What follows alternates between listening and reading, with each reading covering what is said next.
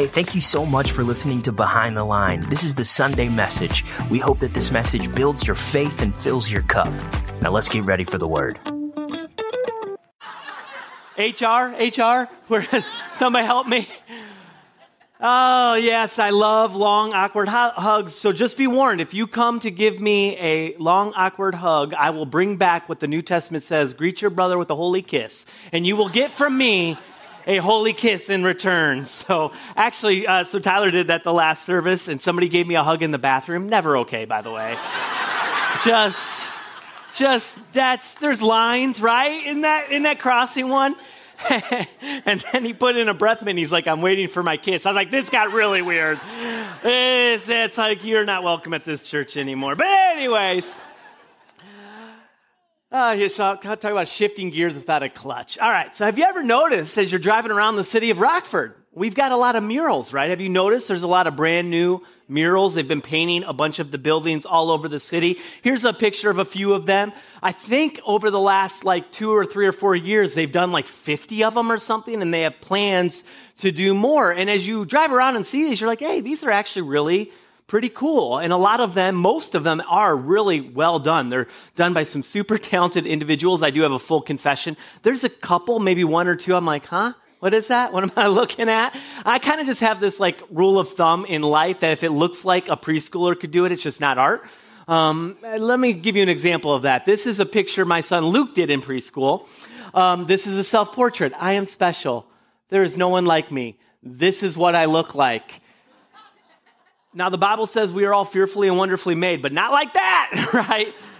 Now, granted, Andrea and I did play Marilyn Manson for him when he was in the crib, so maybe that kind of led into his identity. I'm just kidding. Some of you are like, did he do that? That's weird. No, we did not. And don't worry, he's getting all the help he needs. So anyways, back to this idea of all of these facades, these buildings being painted. You know, what's kind of interesting is you kind of look at why are they doing this? It's because nothing renews, refreshes, restores a city in some ways than a can of paint, right? It brings it back to life. It changes the aesthetic and the overall look. And as you look at this series that we're in this series that we started last week called The Power of Re. And the idea is that there is power in re-words when we apply them to our lives. And last week we talked about the power of recalibration.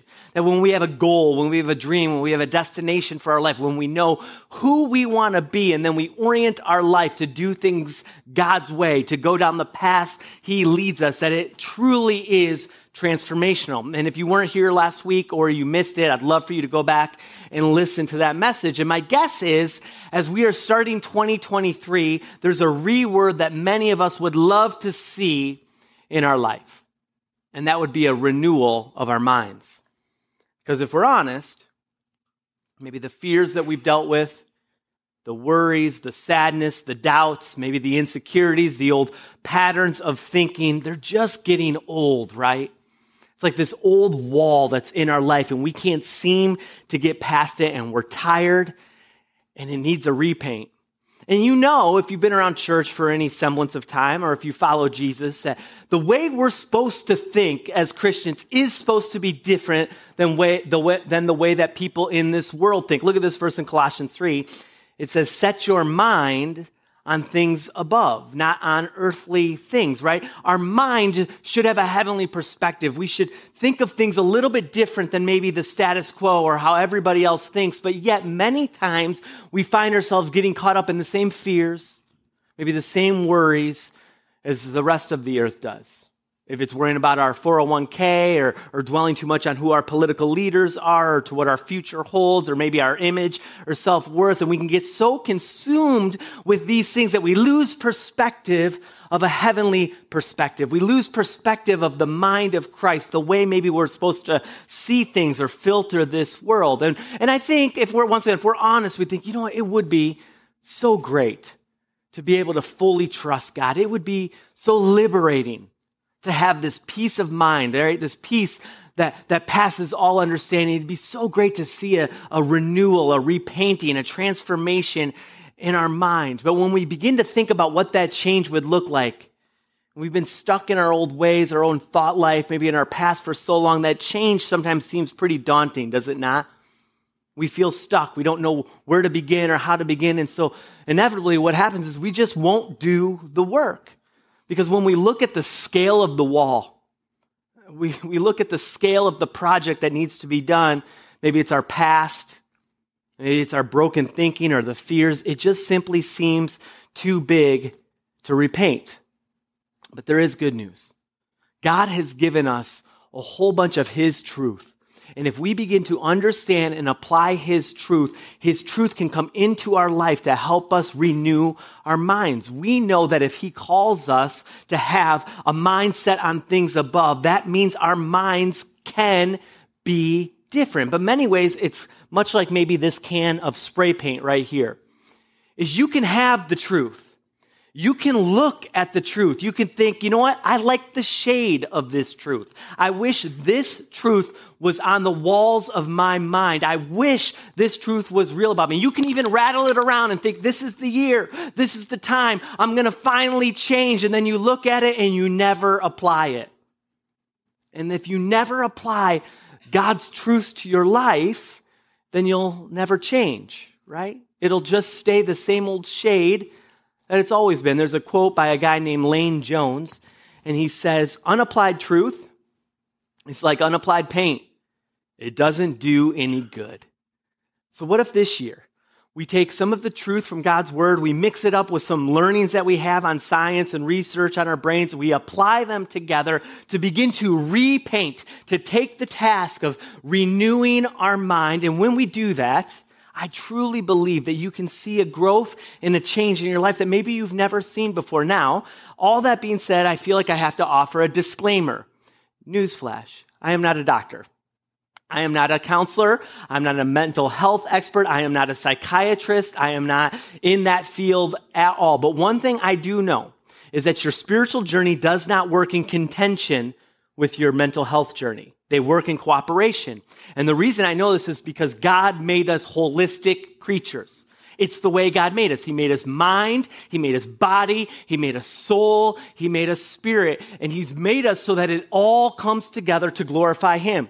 He made it all together to harmonize. And we know that all truth is God's truth. And so the more we learn about our body, the more we learn about our mind, we can't be afraid to take advantage of what we learn and then actually apply it to our life. Much like if you broke your arm, right, you have no qualms or no issue whatsoever going to see a surgeon or a doctor to fix your arm. You wouldn't just walk around with that thing hanging there, right? Because you're afraid or don't want to deal with it. No, you know what's best for you is to go see somebody who can help you take care of this. But yet, when it comes to our broken brains, sometimes in our culture, there is still a stigma attached to it that we can't go and get the help we need, right? We can't go and open up about our broken brain or whatever our broken way of thinking is. We can't be vulnerable because what if, right? We begin to play all these games in our mind that keep us from getting the help, right? To go see a doctor or a counselor or a mental health expert, right, that we need to talk to. And so let me just say that for some of you, the next step you know you need to take to renew your mind, it might be that you need to go and talk to someone. And there's nothing wrong with that, right? There are people who their job is to help fix whatever broken patterns you have in your head. And maybe for you in 2023, that's a step you can't put off anymore. Now, I want you to understand something really important about the Bible. The Bible has a ton to say about our minds. The Bible has a ton to say about our thoughts. The Bible speaks a lot about our emotions. And this shouldn't be a surprise to us because God, once again, made it all, right? He made our emotions, He made our minds, He made our bodies, and He understands it all and how it all should come together better than anyone and better than anything. And so even though I'm not a doctor, I am a pastor, so I am qualified to say this. The reason the Bible speaks so much about the mind is to give us hope. To give us hope that there is a better way. That you don't have to be stuck in your mind anymore. That a better life, a free life is possible. It doesn't just have to be the status quo. It doesn't just have to be, well, this is the way it's going to be for the rest of my life. No, hope is possible. And I think us having hope and realizing that with God's power coming into our life, that change is possible is the first step towards healing. Knowing that, you know what, I can take a next step. I can get well. Now, there's a book that was written a handful of years ago called You Are Not Your Brain. It was written by two doctors, Jeffrey Schwartz and Rebecca Gladding, and they are two doctors that are experts in the fields of psychiatry and neuroplasticity. There's a word for you today.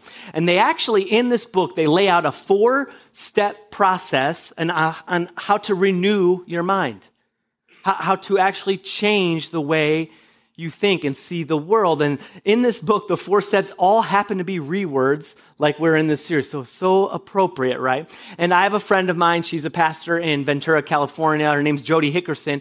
And she did a wonderful job of applying some of the principles from this book and adding some scripture to these 4 steps. And so today, I want to build off the book, build off of some of her ideas, and put it all together to help us begin to walk through a process of what it would look like to renew our minds. Now, there is a 0% chance in the next 2 or 3 hours that we're together, just making sure you're paying attention, okay? And there's a 0% chance that I'm going to be able to fully explain to you neuroplasticity, right? Or how to renew your mind. This is what I hope for you, a hope catalyst, a jump start, that you want to dig in now and begin to do the work. One of the things that was kind of fascinating as I was diving into this book and this topic this week is I found out that Dr. Schwartz is a Christian, and he actually has a bunch of articles on Biola's website on how to kind of apply his research with faith. Very fascinating. You might want to Google that and go and do a little research on your own.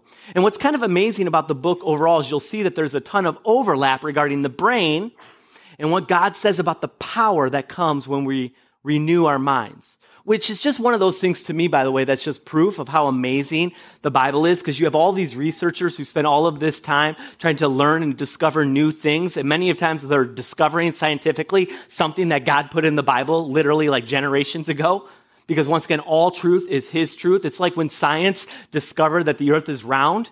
That was super revolutionary. Like for years and years and years, everyone believed that the earth was flat. Kyrie Irving still believes the earth is flat, right? That was like a very popular belief. But yet in the Old Testament, God talks about the horizons, the sphere, the earth being circular.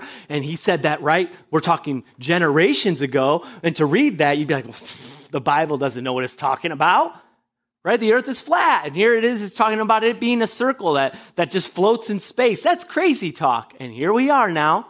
Right? We know, and all science does is just try to catch up to God, right? Because of God's, once again, He created it all. And one of the things that's kind of interesting, one of these main ideas that we see in the book is that the mind and the brain are 2 separate things.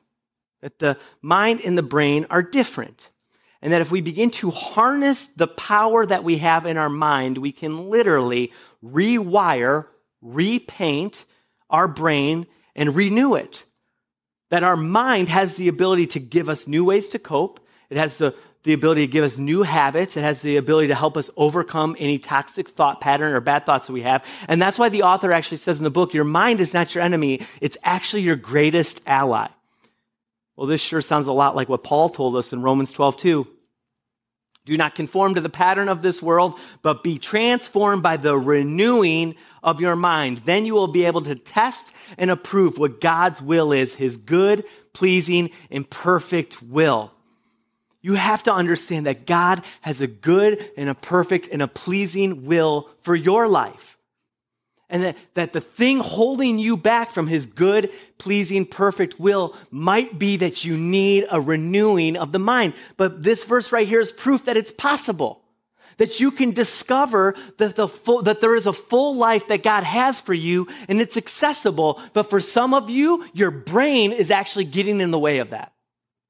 Your brain and your broken habits or your broken way of thinking is preventing you from fully realizing the life that God has. And so I want to walk through the 4 steps, like I said, from the book, and we're going to look at it mixed with God's truth. And my hope is that we find hope, that we today can renew our minds. So here's the first step.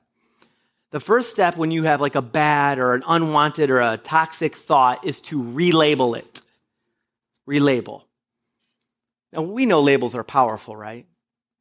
Anyone who's ever maybe made fun of as a kid by somebody, maybe who had a teacher say something negative about them, maybe a parent, the words that they spoke over your life, you know how powerful labels can be. And they stick, don't they? Could be a fear that maybe we have or a thought that we have, and we think because we've had this thought, it defines us. And the danger is when labels are stuck to us, we sure think that they're real. Because if somebody said it to me, then it has to be real. Or if I thought it, then it has to be real. And then what happens is if we don't like it or it's distressing, we often will try to avoid or relieve the burden from the negative label that we're carrying. And to avoid it or relieve it, this is why often we tend to turn to negative or toxic coping mechanisms. This is how bad habits are actually formed, right? Addictions, things like that, because we're turning to things to relieve some of the toxic thoughts that are going through our mind. Or if we do try to address whatever the label is, maybe we peel at it, we claw at it, it has this sticky residue. And so if you don't relabel it with something new, these old patterns have a way of just coming back. And so what the book kind of says is as you begin to attack your thoughts, step one is you have to be able to define it and know it. Before you can fight anything, you got to know what you're fighting. And the book talks about you have to label it for what it is. And so the book gives an example of this by talking about a woman who is consumed with worry, not just like your average run-of-the-mill everyday worry. She was so consumed with worry that it was beginning to interfere with her ability to function in life. And at the source of her worry was this belief that she would be alone. And she kept having this vision or this thought that she would end up at a nursing home one day and that no one would ever come to visit her. And so what happened is through her counseling and talking through this doctor was able to relabel this thought as just spinning. So now she would define it as spinning, and by doing so, she was able to separate herself from the thought. And this is actually exactly what the Bible tells us to do. Look at 2 Corinthians 10:5. It says, we demolish arguments and every pretension that sets itself up against the knowledge of God, and we take captive every thought to make it obedient to Christ. You have the ability to take captive a thought, which means you can look at it, identify it, and label it separate from yourself. Right? You can look at that thought, take it captive, and when you take a captive thought and look it over, you can now label it for whatever it is. That's just fear. That's just a lie. That's just spinning, right? That's just ruminating, right? Whatever it is. And with Christ's power, and that's the beauty of Christ, you get to examine that thought as you take it captive, and you get to decide if it's true about you or not. The thought doesn't get to decide you. Your mind gets to decide if that's true about you or not, which actually leads to the second step, reframe. Relabeling is a great first step, right? You've got to take that thought captive. You've got to be able to call it what it is, label it for what it is. But reframing is about gaining perspective about that thought. And you see, this is important because without the right perspective, we will feel like we owe all of our thoughts due process. We will feel like we owe all of our thoughts our time. We will look at our thoughts and think that they're either true about us or that they should rule our day. And then all of a sudden, our thoughts are like the tail wagging the dog. Our thought life is now running us instead of us running us with the Holy Spirit's power. So for example, if something causes us to worry, right, we can be afraid not to worry. Because we'll think, if I don't worry about this, does that mean I don't care about it? And if I don't care about it, does that make me a bad person? We'll use our kids for an example. The reason many people worry about their kids is they feel like they have to. Well, I have to worry about my kids. And if you find yourself not worrying about your kids, you're like, wait, do I not love my kids? So I have to worry about my kids because it's just what parents do. But we know that that's foolish because the outcome of a situation won't change whether we worry about it or not. But that doesn't prevent us from driving ourselves batty anyways. And this is why we need reframing. And it goes back to understanding a thought is just that. A thought. They don't control you. They have no value. They have no meaning unless you decide it does. And so instead of the thought being you, you get to look at your thought and you say, no, that's not me. That's just my brain. That's not me. That's just my brain. That's not who I am. And so the book, it talks about a great label for a bad thought to get perspective is by calling it a false foreign invader. A false foreign invader. Because when you label a thought this way, you're reframing the perspective on it to see it as almost this external evil alien that's trying to hijack your life.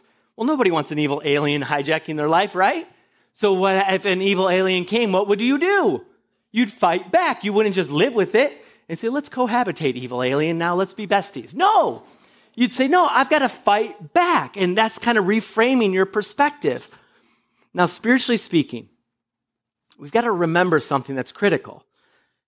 That we actually live and dwell in a spiritual battle. I think sometimes in churches we can either overemphasize that or underemphasize that. Right? Sometimes we won't talk about it at all. And sometimes some people like to talk about it too much. They're looking for demons around every corner. Like, hey, is that you, demon? Where you at, right? They're everywhere. They're looking for them everywhere. And those people are like, I'm going to avoid you. You're a little weird, right? So there's a balance there. But you do have to understand there is a spiritual battle that's happening between good and evil. And perspective of that matters because there is a real false foreign invader, the devil. And he would love nothing more than to get after Jesus by getting after you. He can't get after Jesus, right? He's Jesus. Resurrected king, defeats sin, defeats death. He can't hold a stick to Jesus.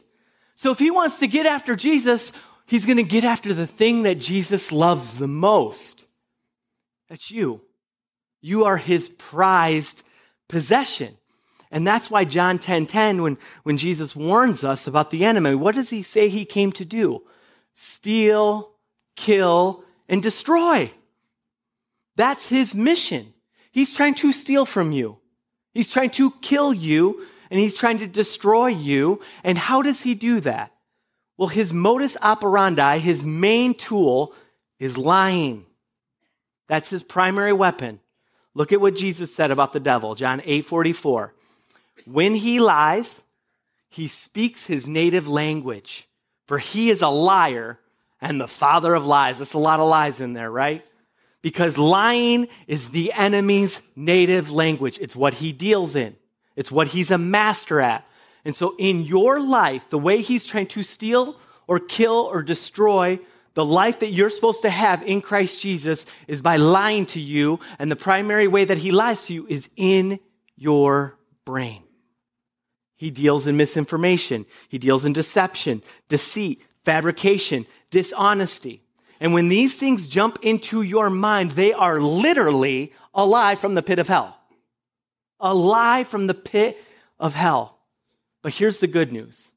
You having perspective on this, knowing that either your brain or the enemy or both is lying to you, all the more will actually help you separate yourself from whatever destructive, toxic thought is coming into your mind. Because when you label it and you reframe it and you put it in the proper perspective, you don't then have to own it. You can say, no, that's not me. That's a lie. That's not me. That's not who Christ says I am, right? That doesn't define me. That's simply not true. And you look at some of these verses, I'm going to read a few verses, and you see that not only can you fight back, but the Lord's power will enter into your life and help you. So this is 2 Corinthians 10:4. This is the verse right before the verse that says, we take every thought captive and make it obedient to Christ. Look at what it says. The weapons we fight with are not the weapons of the world.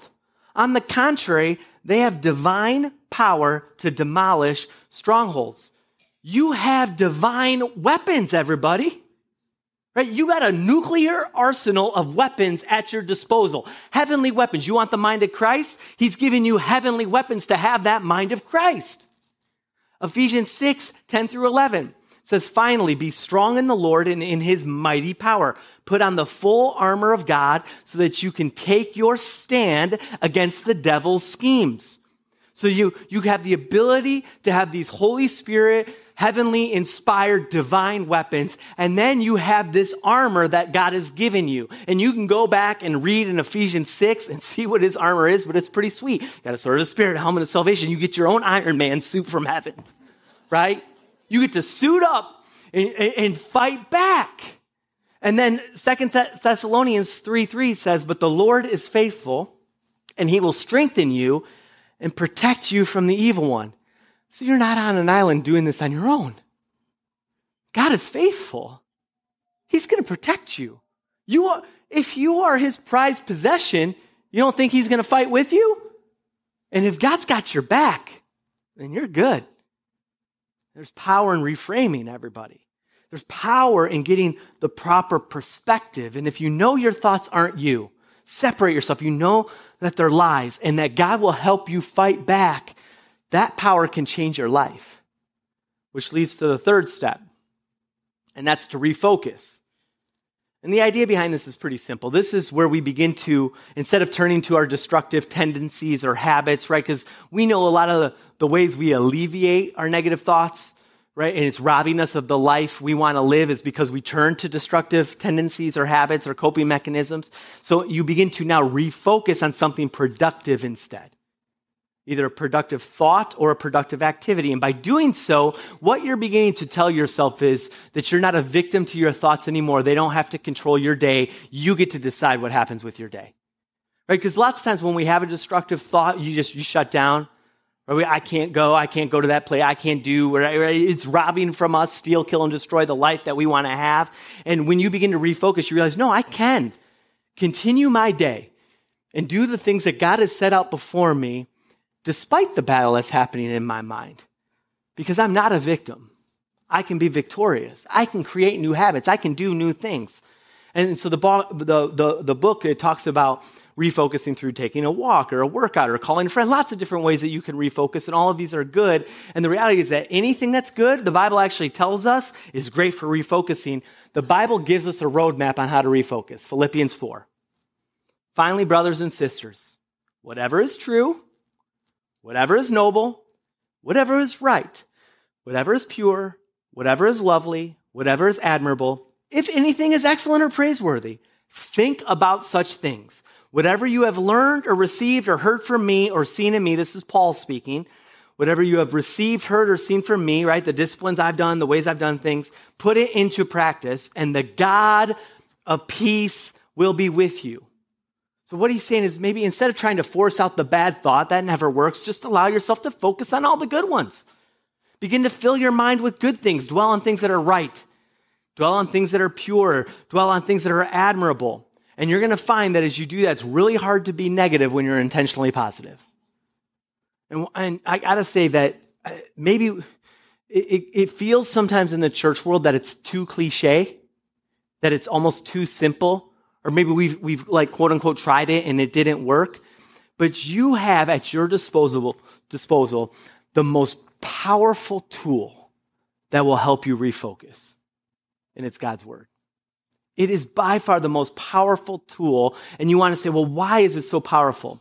Because regardless of what you're thinking, regardless of what you're feeling, regardless of what culture of the world is telling you, it's true about you above it all. It is the source of truth. But when we look at it, so often we look at it as like it's a burden instead of a benefit. Look at this quote from John Ortberg. One of the greatest gifts God has given the human race is Scripture. Yet we often turn it into a burden. Sometimes people ask me, how many minutes a day am I supposed to read the Bible? 7, 15? What is the minimum I can read and not have God be mad at me? And we've all been there, right? We've thought that. And we got to get away, just pause here for a second. We got to get away from a performance-based Christianity. You don't perform for God. He just wants to be in a relationship with you. Anyways, that's the wrong question. God is not mad at us for not reading the Bible. No matter how much we read the Bible, he won't love you any more than he loves you right now.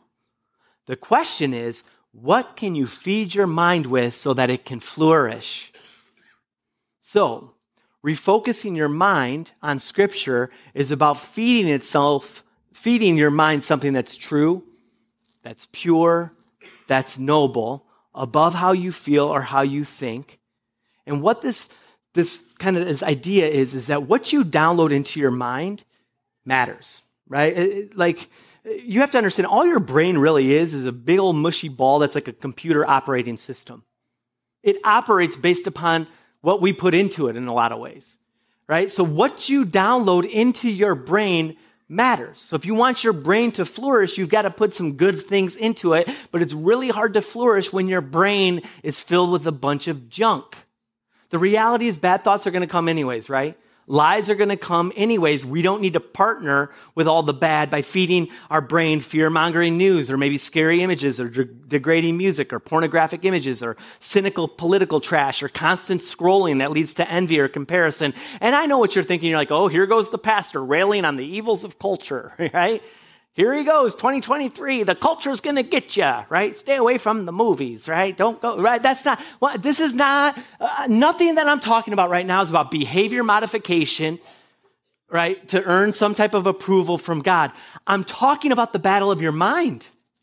That's your mind. You get to decide what goes in it, but don't you want it to flourish?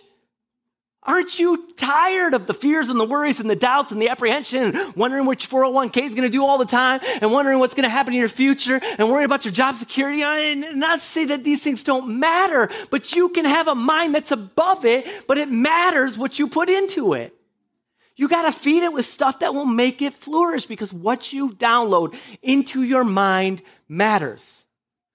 And so how do we download more of God's word into our life and make it accessible? How do we download more of his word into our minds so we can flourish? There's lots of different ways you can go about this. One is we can have the Bible now literally at our fingertips. Right? There are Bible apps. And if you go to the Bible app, let's just pick the YouVersion app, and you put in anything that you're dealing with, anxiety, 57,000 reading plans will come up just for you on how to deal. You can go to Google verses about worry, and 47,000 verses come up, and you're like, oh, I didn't have to thumb through that paper to find it. It's right there. And instead of maybe trying to memorize them all, pick one that speaks to you. Maybe start with memorizing one. So maybe if a thought comes into your mind that makes you afraid, you say, no, God has not given me a spirit of fear. He has given me a spirit of love, power, and a sound mind. So I'm going to walk in a sound mind because that's who God said I am. I can think freely. I can rise above my fear. I don't have to give into this fear because fear isn't a part of me. That's a spirit of fear. That ain't of me. That's from the devil. That's a lie from the pit of hell. I'm going to walk free from the spirit of fear. I can backtrack away from the spirit of fear and walk in the power and peace and the sound mind that he's given me. All from the power of memorizing one verse. Right? You make that your motto. Write that down somewhere. Thank you, but it's God's verse, not mine. I appreciate the applause. Right? You begin to, whatever it is, put it on your mirror, put it in your car, just pick one. That's why sermons at church or joining communities are so important because they'll help you see God's truth and what's true about your life and how to apply God's truth. And I'd say a huge weapon for the battle of your mind is worship. Worship music. When you have these songs that fill your mind with God's truth and truths about God, because it's really hard to worry and worship at the same time. Right? And when worship just fills your life, your room, your car, your house, it's just amazing how you'll begin to find and sense this freedom. My wife, she listens to K-Love and Air One quite a bit on the radio, and they were talking about this.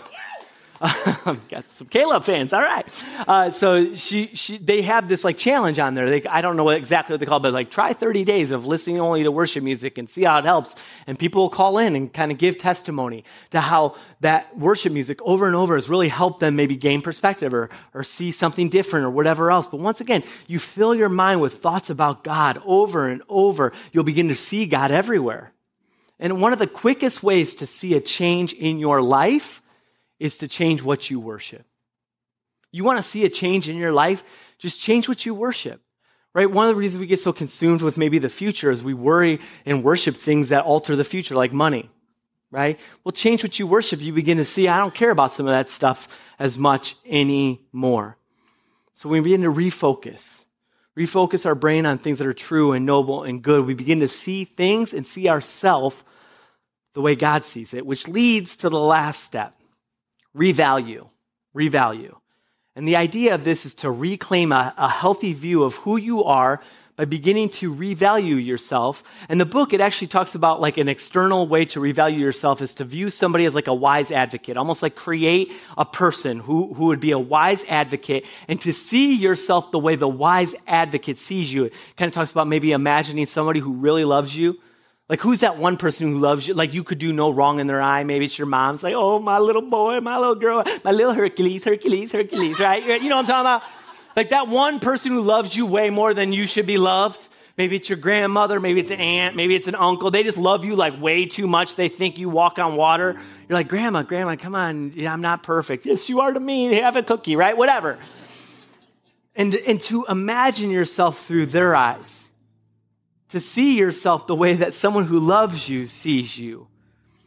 And then imagine what they would say to you about your thoughts. Imagine what they would say to you about your fears. Imagine what they would say to you about your worries. How would they encourage you?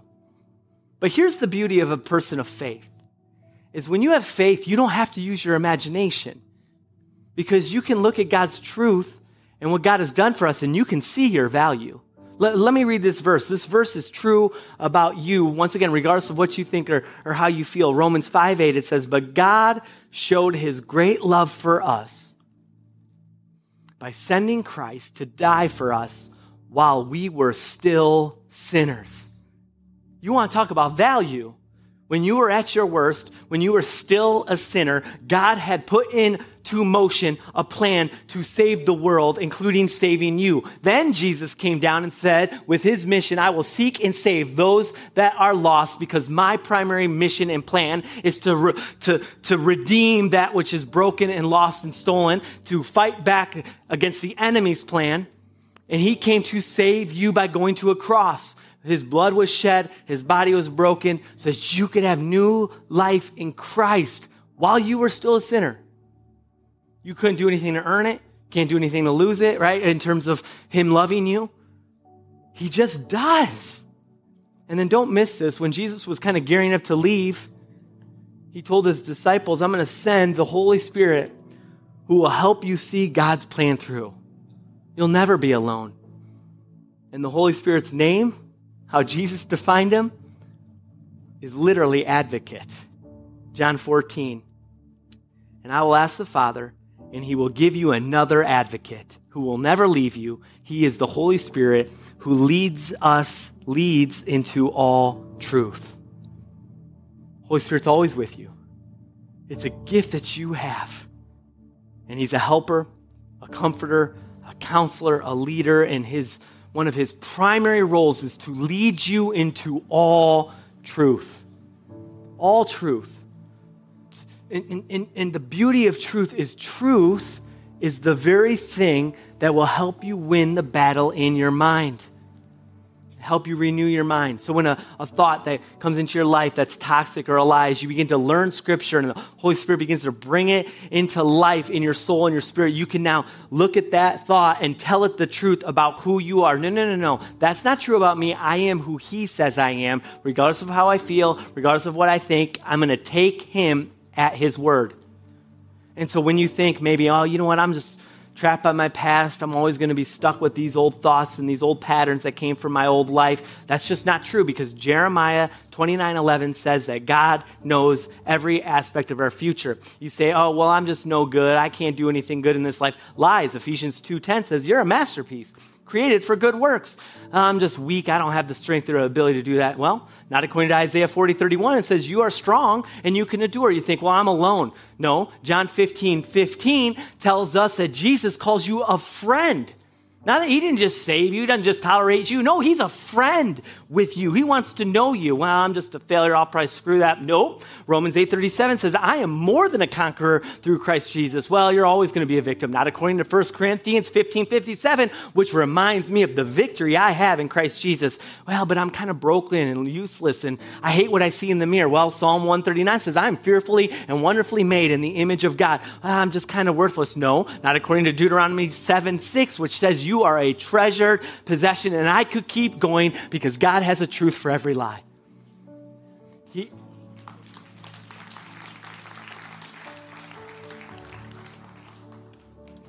has a truth for every lie, but remember, it's like this can of spray paint. You can like it, you can have it, you can shake it around, rattle it, think this is the time, this is the year, but until you begin to apply it, that, with the Holy Spirit's power, is what will bring transformation. And so what would it look like for you this year if you started to take God at his word? I truly believe you will find a freedom when you know and internalize his promises in your life. I will be with you. I will never leave you nor forsake you. I will be with you always, even to the very end of the age. I am working all things for your good. I will withhold no good thing from you. I am your shield and your great reward. I am your light and your salvation. I am the stronghold of your life. I will give you eternal life. I will give you abundant life. I will give you peace. I will give you rest. I will give good gifts to those who ask me, and I will give strength to the weary, power to the weak. I am close to the brokenhearted, and I will comfort those who mourn. I will uphold you with my righteous right hand. I will hear you, forgive you, and heal you. I will be found by those who seek me. I will instruct you and teach you in the way you should go. I will do whatever you ask in my name. I will listen to you. I will fight for you. I will set you free, and I will not change. I will redeem your life from the pit and crown you with love and compassion. I will finish the good work I have begun in you. I will never blot your name out of the book of life. I will come back and take you to be with me. I will deliver you, and you will honor me.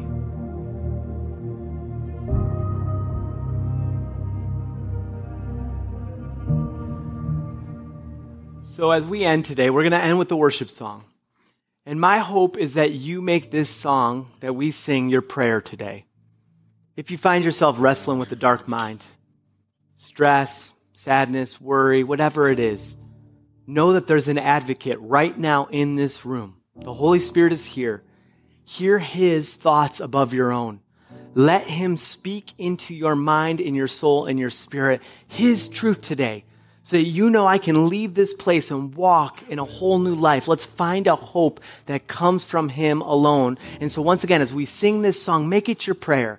Declare this to be true, regardless of how you feel right now in this moment. Let me pray over you. Heavenly Father, I'm so grateful that you have given us Holy Spirit-infused power to have a new mind. And I pray all throughout this room now you would begin to speak to the minds and the hearts in this room to hear your truth above any other voice in their head. In the name of Jesus, I pray that. Amen.